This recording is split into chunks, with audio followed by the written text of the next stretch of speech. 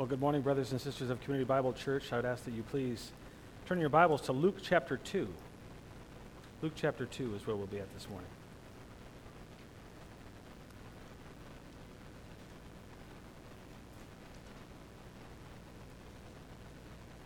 Well, you know, it's our great joy that Christmas is coming soon.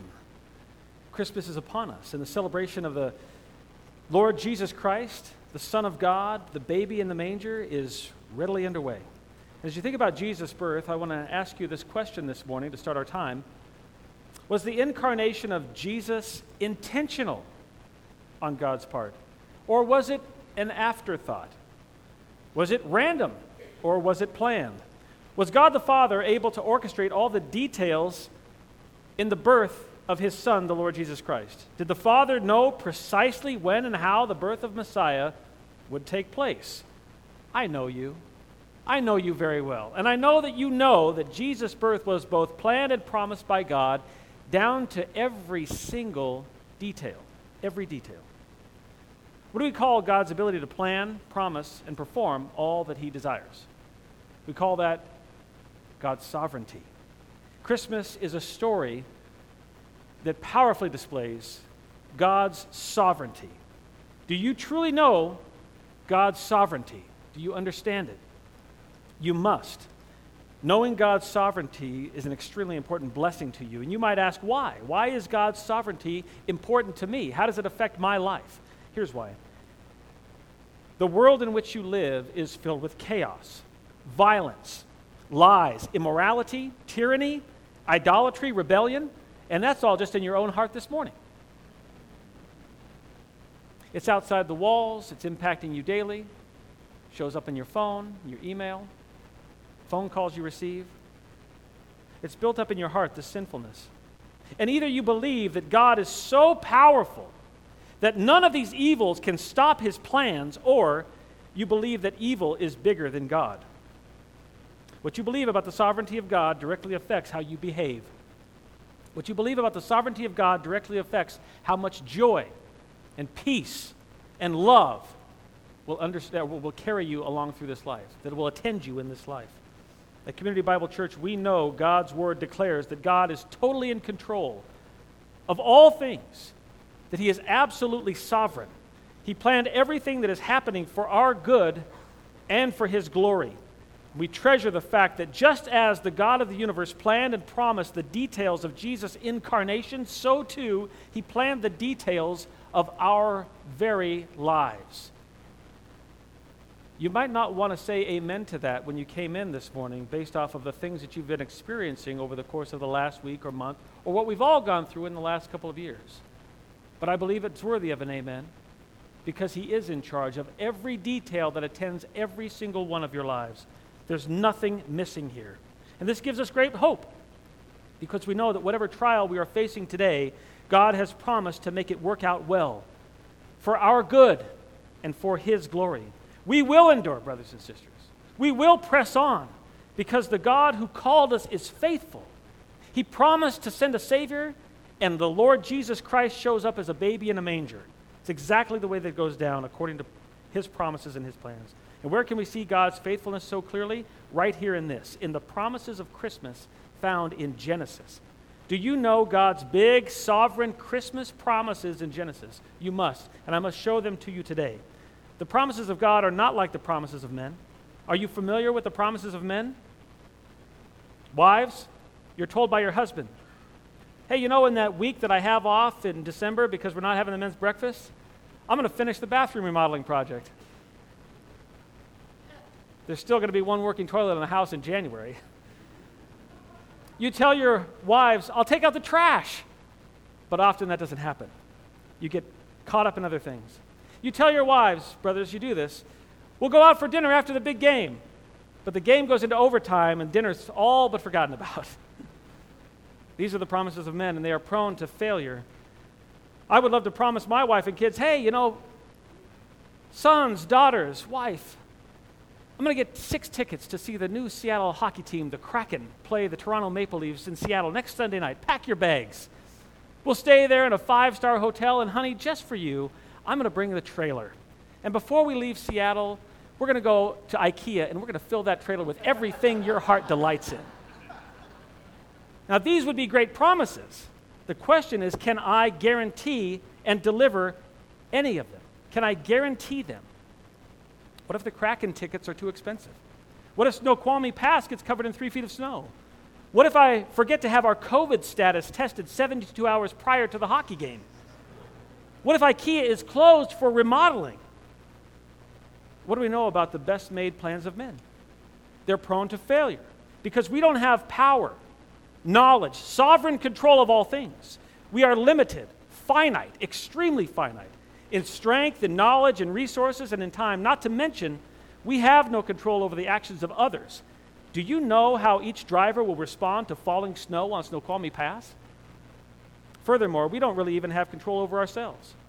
How do I know how well I will feel about going there Sunday afternoon to be at the hockey game Sunday night, especially if Gonzaga loses to Texas Tech on Saturday afternoon?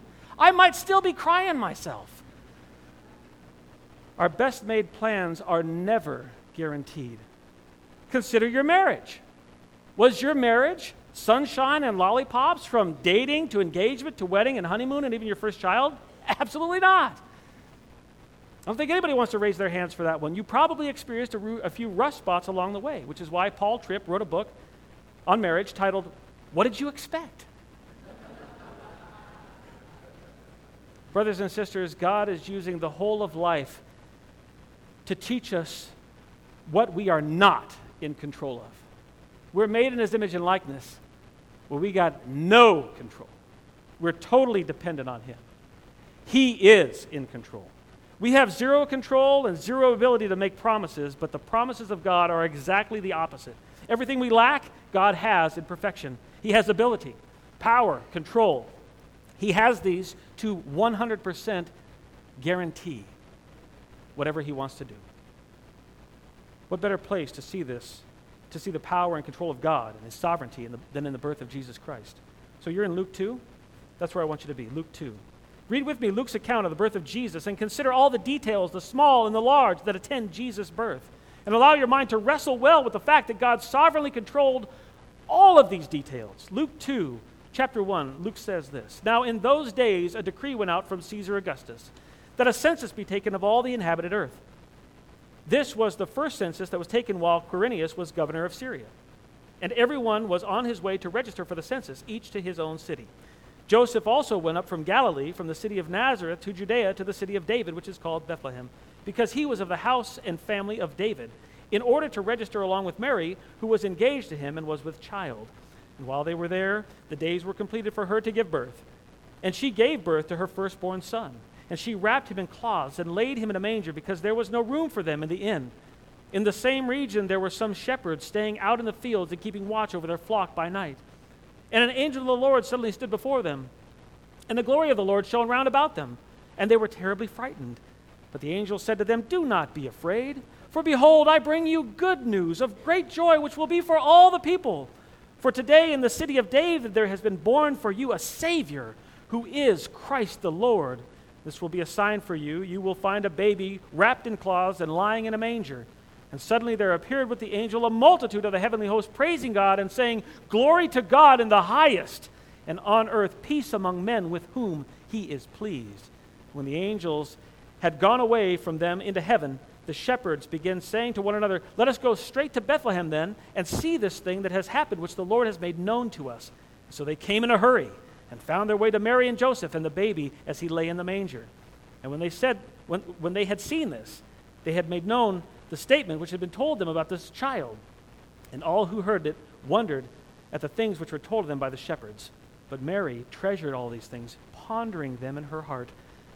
The shepherds went back, glorifying and praising God for all that they had heard and seen, just as had been told to them. The incarnation of the Savior of the world, the Lord Jesus Christ, is a story about the sovereignty of God. It's a story of humility, of grace, of love, of redemption of the creature by the Creator. It's a story of God's glorious promises coming true, as seen even in the testimony of those shepherds. They found truth in the words of the angels. And how far back do God's promises of Jesus' birth go, is the question for us this morning.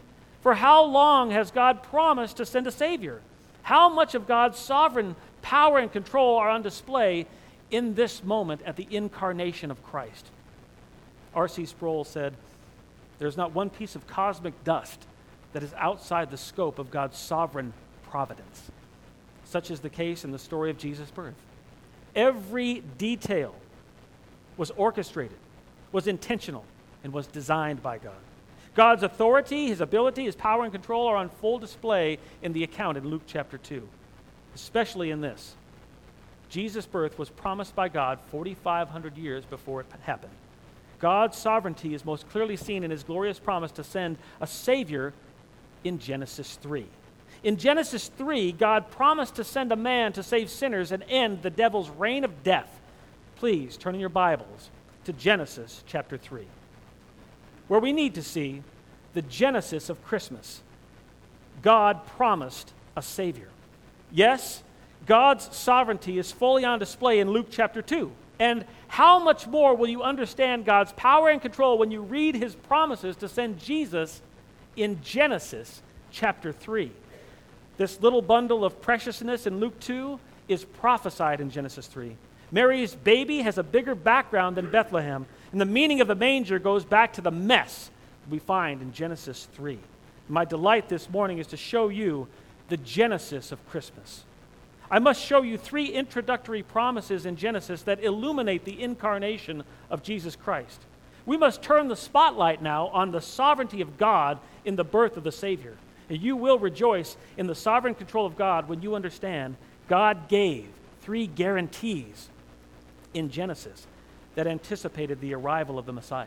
And so what 3 introductory promises in Genesis illuminate the incarnation of Jesus Christ? Well, this will serve as an outline for us this morning. These 3 introductory promises. The first is found in Genesis 3. It is the promise of a man to crush Satan.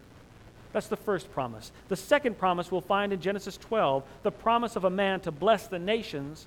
And the third promise is in Genesis 49, where we will find the promise of a man to reign forever. The promise of a man to crush Satan, the promise of a man to bless the nations, and the promise of a man to reign forever. These are the promises of God in Genesis for Christmas. Not only must you know these promises and the reasons for these promises, you must know the sovereign ability of God to plan, to promise, to perform all the desires of his heart according to his free will.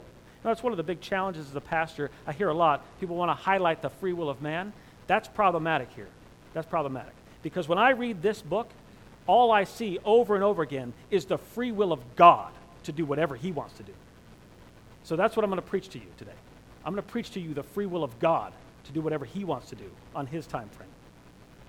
Brothers and sisters, Christmas begins in Genesis. As we see, point number 1 in your notes, the first of 3 introductory promises in Genesis that tell us God's sovereignty and his love for all of humanity. So we see number 1 in your notes, the promise of a man to crush Satan in Genesis 3. The first of 3 introductory promises in Genesis, the promise of a man to crush Satan. This is Christmas at the beginning. You're in Genesis 3. Now, I'm going to take for granted that you know Genesis 1:1. In the beginning, God created the heavens and the earth. And that you know Genesis 1:27. God created man in his own image. In the image of God, he created him. Male and female, he created them. And Genesis 1:31, which says, after 6 days of out of nothing, ex nihilo creation, verse 31, God saw all that he had made, and behold, it was, say it with me, very good. That's right, very good. Chapter 2 goes into greater detail about the 6th day of creation, when God made Adam and cared for him so much that he gave him a garden to enjoy, 2 jobs to perform, and instructions to live by, saying in chapter 2, verse 16, from any tree of the garden you may eat freely, but from the tree of the knowledge of good and evil you shall not eat, for in the day that you eat from it you will surely die. These commands are gracious and they are generous. What a simple way for God to say to him, I'm God and you're not. That one tree, don't touch it. Don't eat from that tree. Very simple way. They clearly, these commands do, indicate that Adam is not a robot. He is a free will being whose free will is obligated. It is bound to do the obedience that is required to a gracious creator who has made a command. If you want to live, if you want joy, if you want life, if you want peace and love, then you will do the obedience required. If you choose the opposite, you will have death. It's been made very clear to him. You are a free will being. Moreover, God graciously made for Adam a helper, a wife, who Adam called Eve. Now, you didn't get to choose your wife's name, but he did. And that's just fine with God. That works. Everything here is so good. It's so right. The story should stop. But it doesn't. It doesn't stop here. Chapter 3 is where we run into the train wreck, where the story goes from good to bad, from praise to problem, from calm to curse.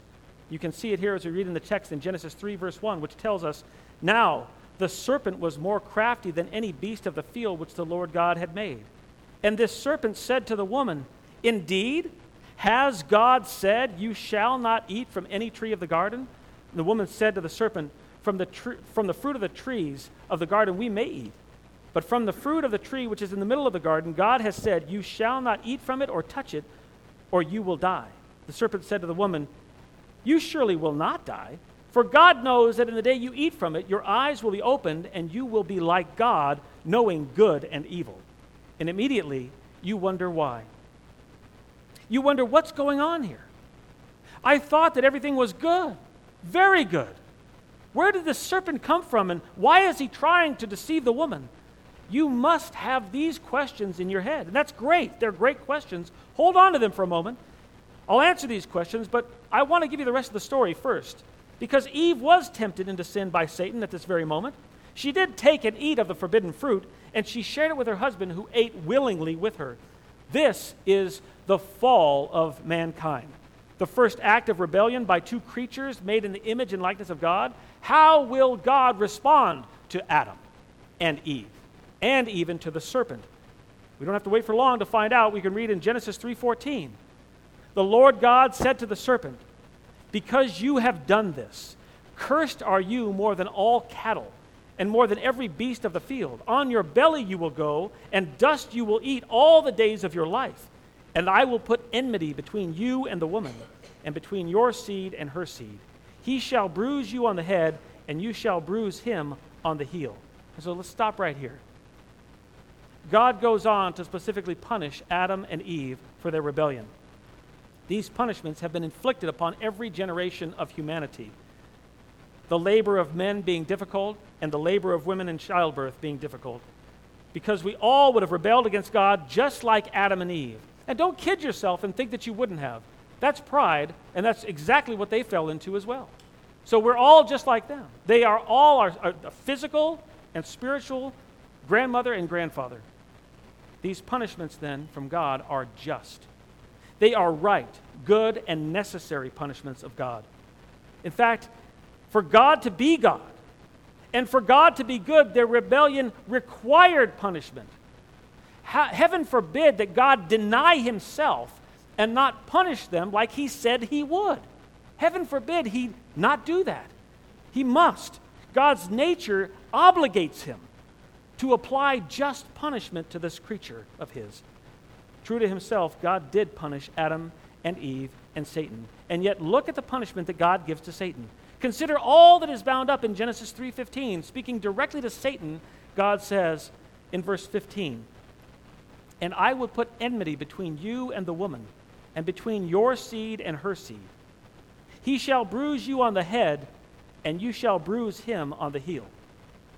This text is called the Proto-Evangelium, the first gospel right here in Genesis 3:15. This promise is the genesis of Christmas. If you're going to understand the birth of the baby Jesus, you need to understand Genesis 3:15. Let's consider then the text. Enmity. What is this? Enmity is hostility. It is hatred, fighting, and strife, which is the opposite of Satan's desire for relationship with Adam and Eve and their kids.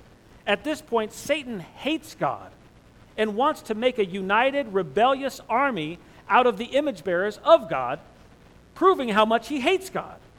Leon Morris says, when Satan deceived Adam and Eve, he probably believed that he had won the allegiance of the first man and first woman, and therefore also the allegiance of all their descendants. Satan needed Adam and Eve and their kids, strictly speaking, because He had no seed. He was incapable of procreation. Notice that God made Satan a free will being with personhood.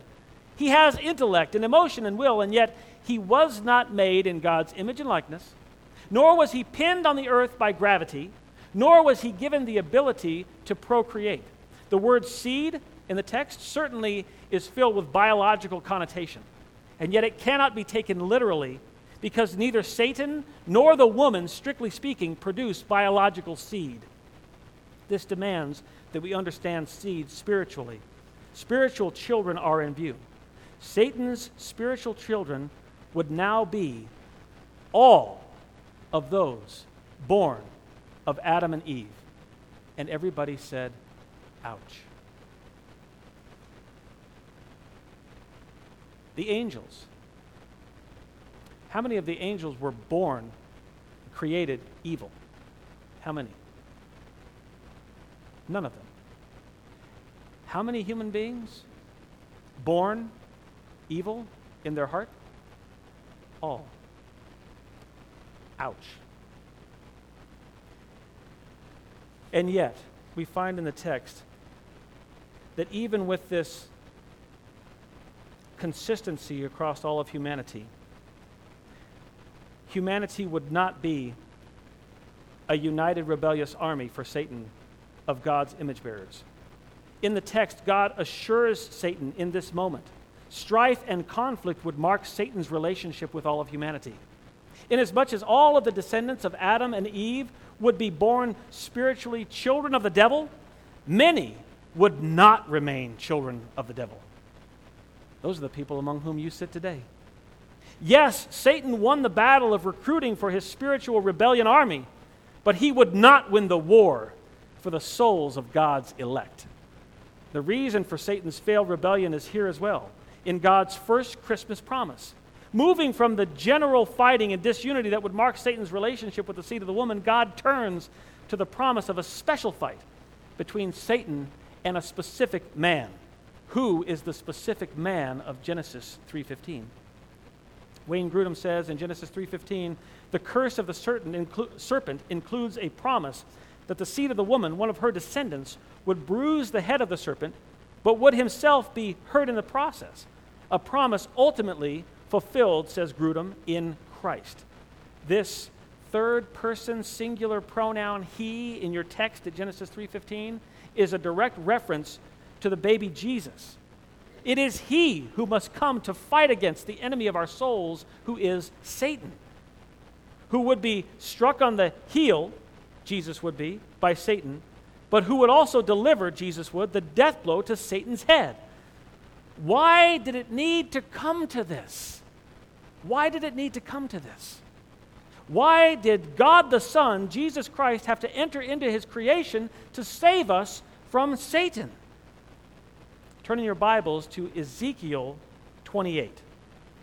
Ezekiel 28. Brothers and sisters, Satan is the deceiver. He is the father of lies, the accuser, the devil, the tempter, the prince of darkness, and the god of this world. He's the enemy of your souls. As a pastor, one of the things that's extremely challenging is to find out how many distractions you have in your life that peel you off and take you over there and have you doing this and that and the other thing, when you and I know there is a spiritual war going on. And we're so distracted. The enemy of your souls is roaming about like a roaring lion, seeking whom he may devour. And you're playing baseball. And you're playing basketball. And you're playing soccer. And some of you are playing pinochle way too much. That's me. That's me. There's a spiritual war. This is the guy. That's why this is so critical. This is the guy here. He's mentioned 27 times in 8 Old Testament books. And when you think about the size of the Old Testament relative to the New, that doesn't sound like a lot. And yet when you get to the New Testament, he's mentioned 74 times, and at least once by every author in every book in the New Testament. Is his presence important in your scripture? You better believe it is. The Bible does not mention the day of his creation, but it certainly was not day one. It had to have been after day one of creation. And it certainly had to be before day 6. Because day 6 screams of God's intention to make man in his image and likeness, the high point of creation, creating us, creating humanity. So what happened then in this short period of time? What made Satan hate God and deceive Eve? Why did God allow Satan to tempt Adam and Eve? And how did we get this train wreck in Genesis 3 and then need God's first promise of Christmas in Genesis 3? You're in Ezekiel 28, where God, through the prophet Ezekiel, is declaring destruction on the leader of the city of Tyre. And then separately in the same chapter, on the king of Tyre. And you will understand very quickly as we read that the king of Tyre could only be Satan, who was the chief influencer of the leader of Tyre and the leader of every wicked and rebellious nation. God, through the prophet Ezekiel, says in Ezekiel 28, verse 12, Son of man, that's you, Ezekiel, son of man, take up a lamentation over the king of Tyre and say to him, Thus says the Lord God, you had the seal of perfection, full of wisdom and perfect in beauty. You were in Eden, the garden of God. Every precious stone was your covering, the ruby, the topaz, the diamond, the beryl, the onyx, the jasper, the lapis lazuli, the turquoise and the emerald, and the gold. The workmanship of your settings and sockets was in you. On the day that you were created, they were prepared. You were the anointed cherub who covers, and I placed you there. You were on the holy mountain of God. You walked in the midst of the stones of fire. You were blameless in your ways from the day you were created until unrighteousness was found in you. By the abundance of your trade, you were internally filled with violence, and you sinned. Therefore, I have cast you as profane from the mountain of God, and I have destroyed you, O covering cherub, from the midst of the stones of fire. Your heart was lifted up because of your beauty. Your corruption, your wisdom, you corrupted your wisdom by reason of your splendor. I cast you to the ground. I put you before kings that they may see you. By the multitude of your iniquities, in the unrighteousness of your trade, you profaned your sanctuaries. Therefore, I have brought fire from the midst of you.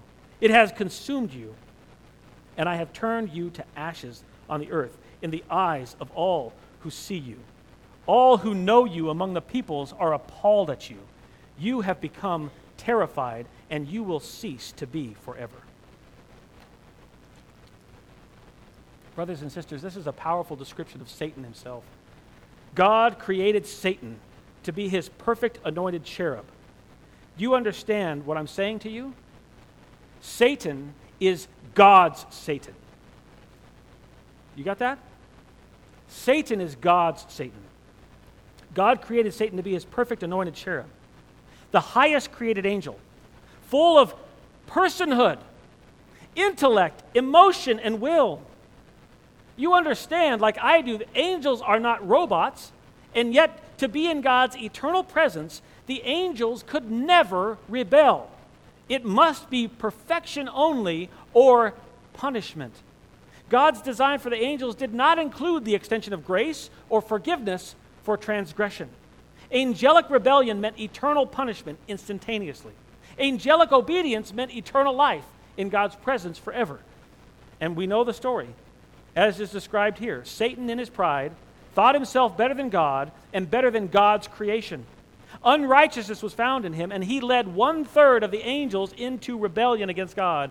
I can only imagine when Satan watched God create man in his image on day 6 and according to his likeness, and Satan saw the weakness and the frailty of Adam's form, that Satan got jealous and angry at God. In a moment of angelic pride, perhaps Satan declared to all the heavenly hosts, "How dare God make something more valuable to him than us angels? Why place the image of God on a tiny, finite, powerless little man in a garden? God, this is totally unimpressive. This is beneath you. I could do better than this." Whatever Satan's pride looked like, God gives the result in Ezekiel 28, verse 16, saying to Satan, "You sinned. Therefore I have cast you as profane from the mountain of God, and I have destroyed you, O covering cherub." Brothers and sisters, Satan is presently the god of this world. And at the same time, can I tell you this? He is absolutely defeated. His head was totally crushed in the incarnation, crucifixion, and resurrection of the Lord Jesus Christ. 1 John 3:8 says, "The Son of God appeared for this purpose, to destroy the works of the devil."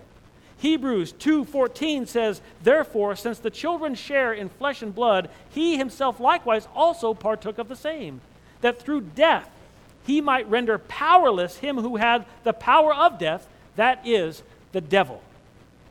Christ came to steal back everything that the devil thought that he had captured and rid the earth of his scourge.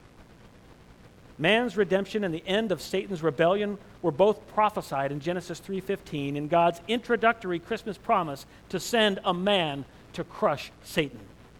Now, some might ask, why did God allow it to happen?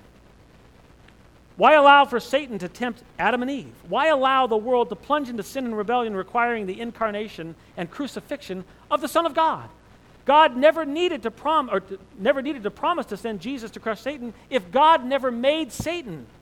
Are these your thoughts? Are these your thoughts? Turn your Bibles to Genesis 12. Friends, if these are your thoughts, I need to tell you these are wrong thoughts and wrong questions. Here are the questions that you need to be asking. Is it right for God to create? Is it right for God to create angels and to create men? Should God have gotten into the creation business at all? Why did God create? He created for his glory, right? Is his glory increasing because of his creation? Is it good for God to make free will beings who sin and need his forgiveness and redemption? Isn't it good that God chose in eternity past to share his glory with some of us sinners? Isn't it good? Isn't God's power infinitely greater than our sin and Satan's rebellion? Is God perfectly able and equipped to deal with the rebellion of his creatures? Is it possible? Is it possible that God used Satan's pride and the rebellion of 1/3 of the angels and 100% of humanity's rebellion to showcase Jesus' humility, grace, and love for all the saints by coming as a baby in a manger that he might die on a cross to pay for the sins of God's elect children? Is it a possibility? The answer to these questions, brothers and sisters, is yes, yes, yes, and amen. God is a creator, just like you. It's a special thing to serve in the children's ministry. This is a recruiting plug for you. Go serve with the 2-year-olds. Watch creation happen. You get those little boys in there with the Lego set, and what do? They build. And the tower gets really high. And then what happens?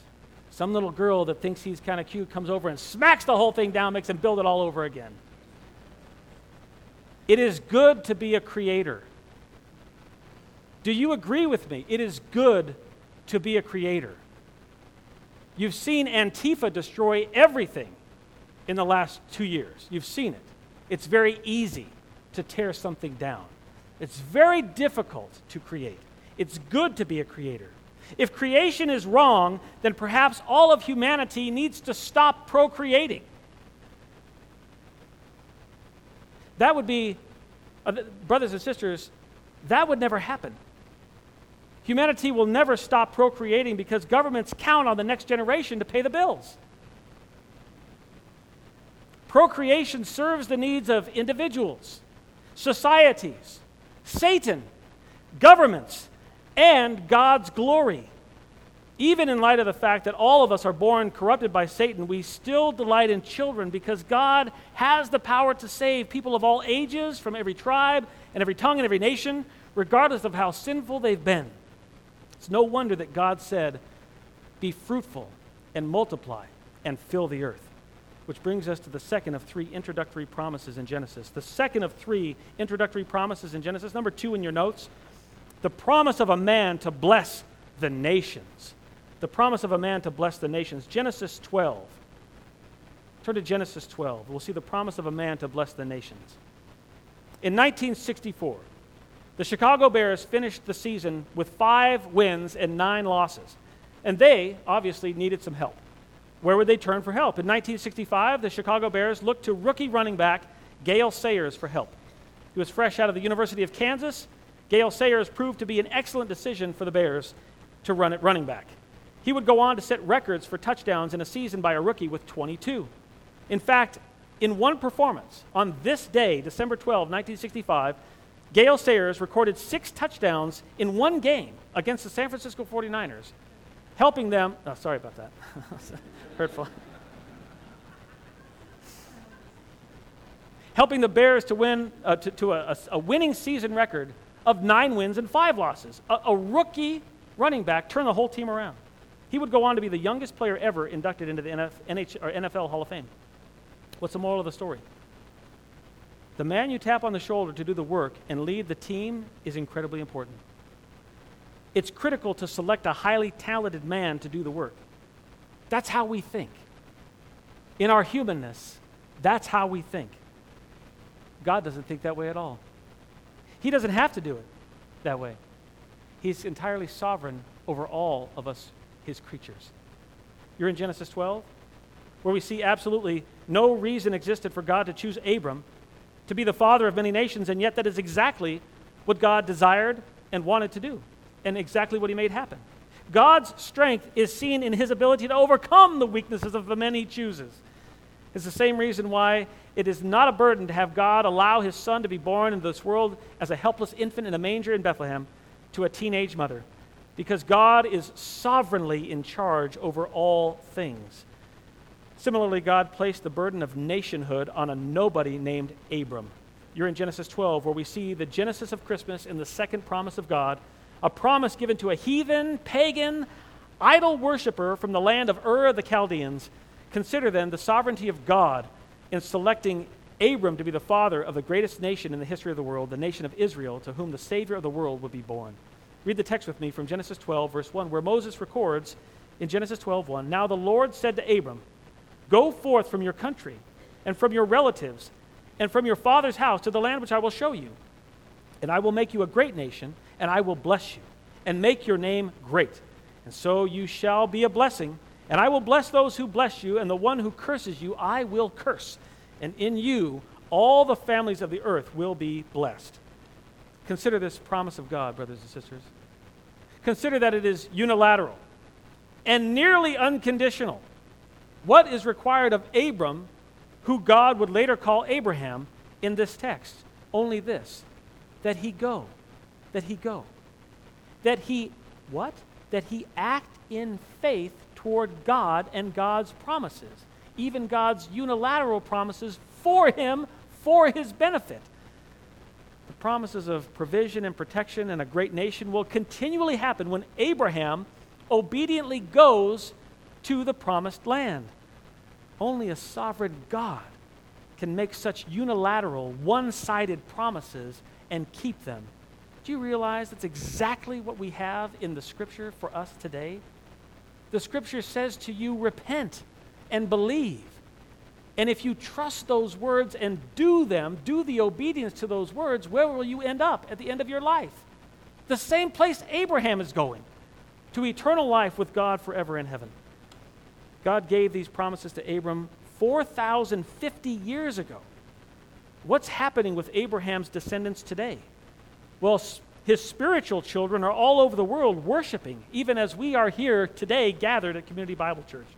His physical children, despite the majority of the nations of the world hating the Jews for over 4,000 years, amazingly, they all are alive and well, a great nation on the world stage, living in the land that bears their name, even the land that God promised to give Abraham in Genesis 15, the land of Israel. Here's the question. What makes Israel a successful nation today? You realize that just a few years back in 1939 to 1945, Hitler's Nazis in Germany tried to rid the world of Jews, murdering 6 million of them, right? Over a 6-year period. Why have they yet again found a place on the world stage as a great nation? How is it even possibly the case? Is it because Abraham was such a fantastic patriarch. Not at all. Israel is sustained even today by the promises of God to Abraham in Genesis 12 and 15 and 17. And certainly, they are, Israel today, not a God-loving, God-fearing, God-honoring nation. But again, these promises of God are unilateral, and they are unconditional. The question for us this morning is, where is Christmas in these promises? You see Christmas in Genesis 12:3 when God says, "And in you all the families of the earth will be blessed." And here we have to ask the question, how did Abraham bless all the families of the earth? There's only one answer that makes any sense at all. Abraham had no ability to bless the families of the world except in this, in having children. He could only bless the world through a future child, specifically through a son, by being fruitful and multiplying, just like was told to Adam and Eve. Moreover, a son who would accomplish the promises of Genesis 3:15. This is exactly what God wanted to have happen. And he orchestrated it so that it did happen, exactly like he wanted it to. Turning your Bibles to Philippians chapter 2. Philippians 2. The Messiah, the Savior of men, the man promised to crush the serpent, would not just come from any nation on the face of the earth. Now, because of the promises of God to Abraham, Messiah must come from the nation of Israel. But the promised man also could not just be a mere mortal like Abraham and die, and nothing happens after he's dead. He couldn't be like all the rest of us, who are filled with sin, who are finite, who are weak and frail and unable to save and rescue ourselves, let alone crush Satan and bless all the nations of the world. He couldn't be like us. Unquestionably, the promise to Abraham, in the promise to Abraham, God planned something marvelous, something miraculous, something divine. Brothers and sisters, in the text, God is promising something supernatural to happen. And this is exactly what the nations of the world got 2,000 years ago at Christmas, when God fulfilled this promise to Abraham in the nation of Israel, when baby Jesus was born to Mary in a manger. You might ask, how did Jesus bless the nations? Well, you're in Philippians 2, where we read in Philippians 2, verse 4, "Do not merely look out for your own personal interests, but also for the interest of others. Have this attitude in yourselves." This self-sacrifice, this humble attitude. This attitude which was also in Christ Jesus, who, although he existed in the form of God, did not regard equality with God a thing that he had to clutch onto, that it needed to be grasped. But he emptied himself, taking the form of a slave, and being made in the likeness of men, and being found in appearance as a man, he humbled himself by becoming obedient to the point of death, even death on a cross.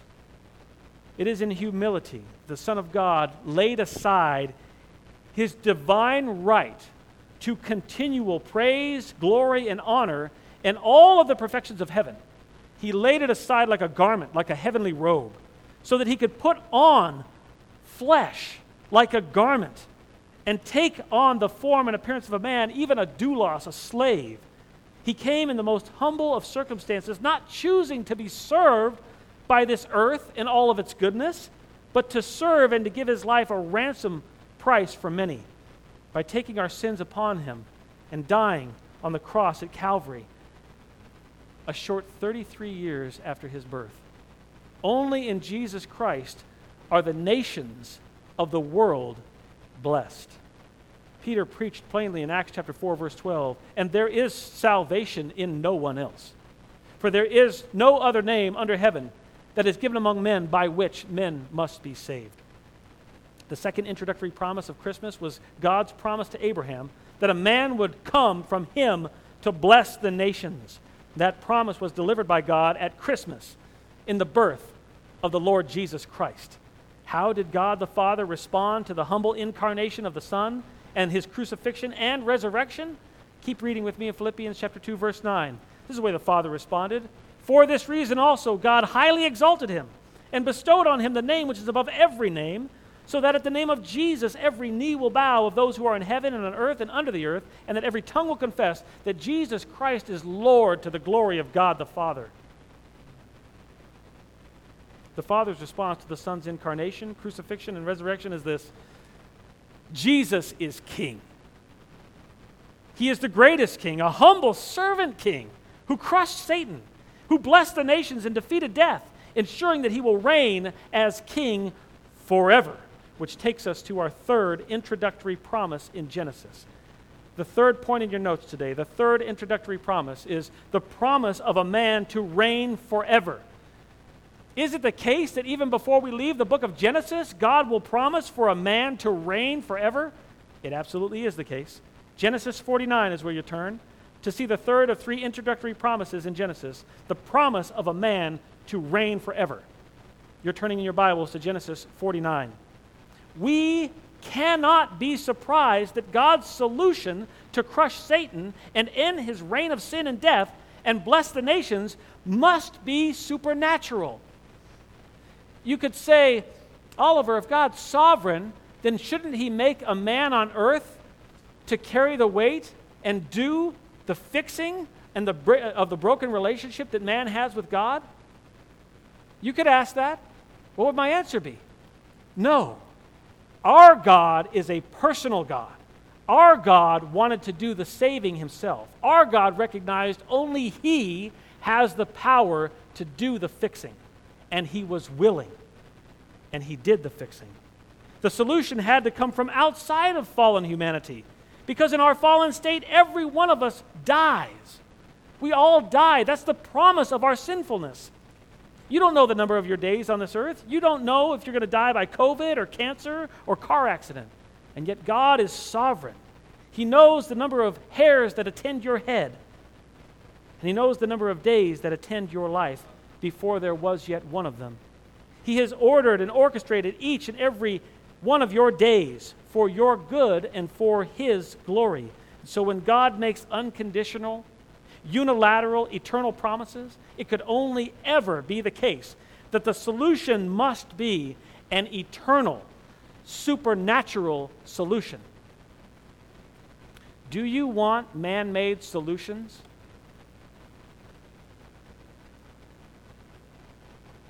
It's been 2 years. Do you want man-made solutions? What booster shot are we on? Do you want supernatural solutions?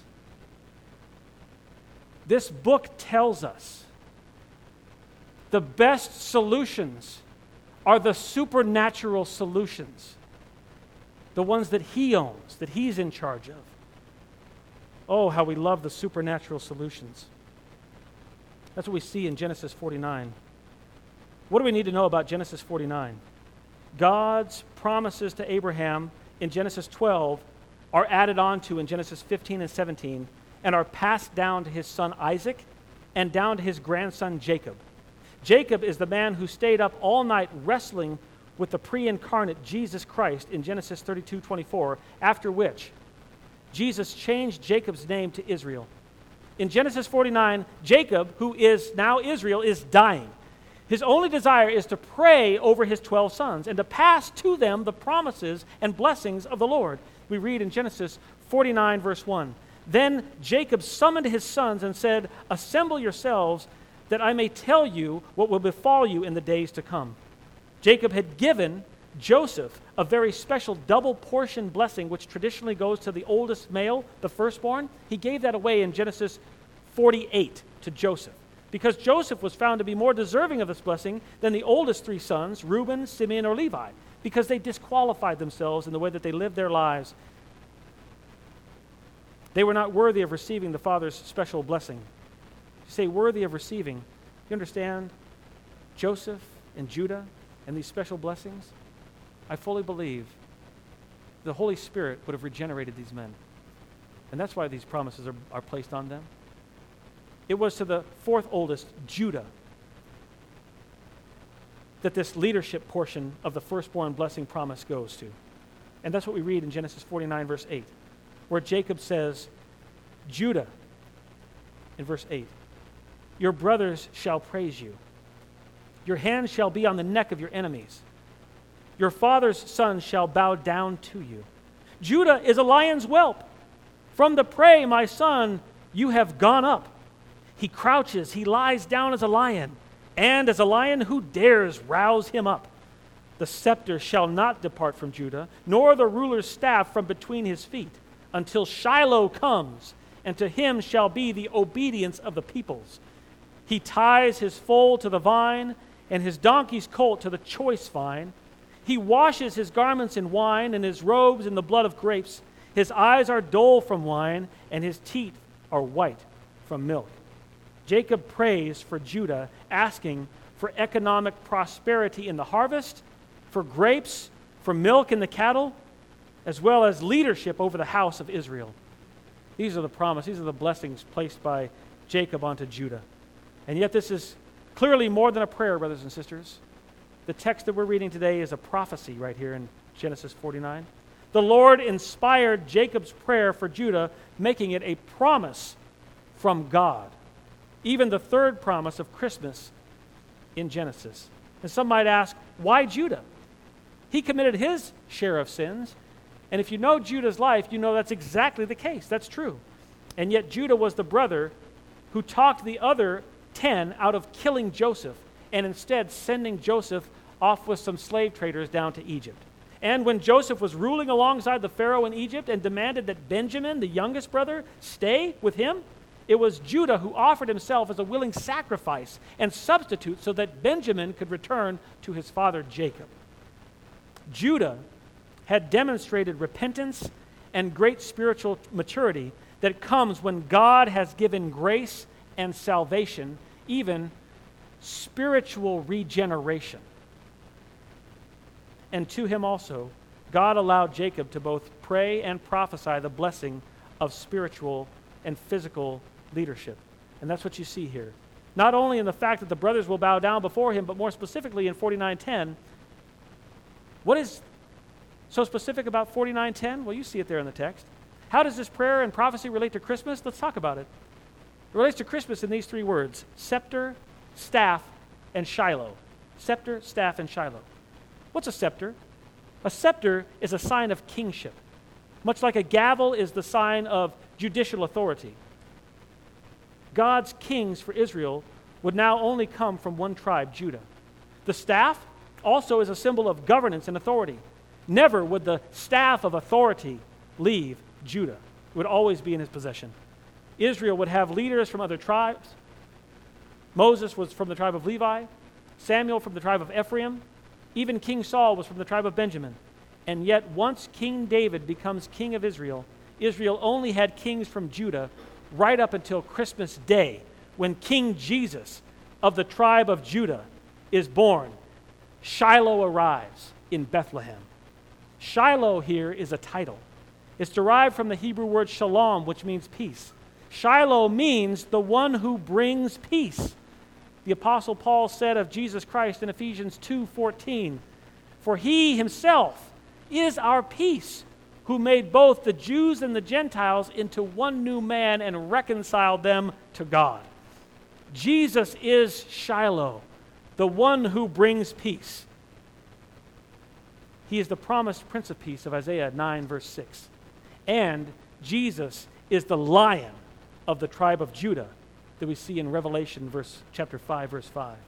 It is at Christmas that Jacob's prayer and prophecy over Judah would be fulfilled at the supernatural birth of a baby boy named Jesus to a scared and yet willing teenage mother named Mary 2,000 years ago, which proved the sovereignty of God from Genesis 3. Turn back in your Bibles to Luke chapter 2, and let's look at verse 14. Remember, brothers and sisters, over the whole of your life, remember, nothing will stop God's plan to glorify himself. Nothing. And on the way to his glory, God makes promises to his creatures that reveal to us his love and grace that he intends to shower down onto us. Christmas begins in Genesis chapter 3, verse 15. This morning I showed you God's sovereign control in three introductory promises in Genesis. which reveal the details of the birth of Jesus. These details are meticulous. They are gracious, they are orchestrated, and they are divinely governed. And when you see God's sovereignty here, you must reason from the greater to the lesser. And you must say to yourself something like this: if God is sovereign over 4,500 years of human history, able to send Jesus as promised to the tribe of Judah in the nation of Israel, to be an eternal king who will bless all the nations by providing an actual salvation in his blood, thereby also crushing Satan, sin, and death, then God is sovereign over my life too. That's you this morning. The incarnation needs to remind you, God is sovereign over my life too. If I say it a third time, you'll say it with me.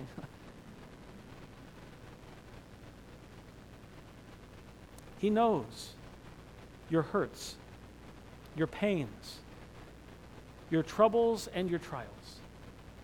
He knows all about your guilt, your shame, your remorse, your regrets, your pains, your losses, your temptations. He knows about your triumphs and your successes and your joys. All of these aspects of your life are valuable to God because they continually allow Him to shape you into who He wants you to be, which is more like His Son, the Lord Jesus Christ.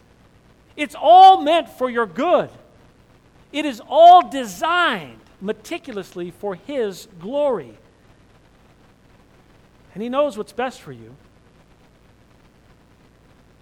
If the sovereignty of God is a challenge for you, then what I'm going to say next will be the biggest challenge, because this is what He's asking for you to do. This is how He wants you to respond. How do you respond to the Advent? How do you respond to the Incarnation? How do you respond to the message that I've preached to you today out of Genesis? Repent for your sins against the God of the universe. Believe His promises. Trust His word. Trust that baby Jesus came to earth to save sinners, even sinners as great as you. And maybe the challenge is even sinners as little as you. Because whatever little sin you think you've done because you think you're a good person, you're going to stand before the judge. And the judge will not let you off for good conduct. The judge will punish you for the evil you committed. You must repent and believe and trust that this one who came as a baby in a manger, is the one who is the Savior of the world. You're in Luke chapter 2, verse 14. Luke 2:14. When you trust the God who is sovereignly in control of all things, you will declare like the angels, "Glory to God in the highest, and on earth peace among men with whom He is pleased." Let us pray.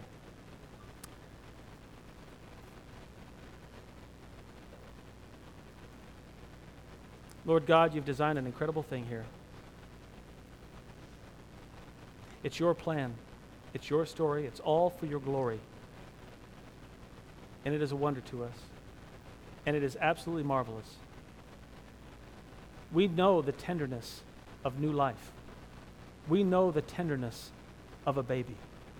We've seen that. We've experienced that. So weak, so frail, so unable. You sent your Son to do this, to do flesh like us. You control all the details meticulously. You did this to save some. You did this to save us, your elect children, ones that you'd chosen from before the foundation of the world. And this makes us marvel. We're in awe at what we've seen in the text, your power, your plan, your providence. And Lord Jesus Christ, we look to you and we look to this season of your advent and your incarnation, and we marvel at your humility, that you set it all aside, that you set aside the glory and praise and honor due your name to come down and save wretches like us. You needed to save none of us to maintain your glory. That's what you chose to do. And for that, we honor you. We turn to you now in song, and we honor you. We praise you, Lord Jesus Christ, our Savior, born in a manger, born in Bethlehem, the Lion of the tribe of Judah. Amen.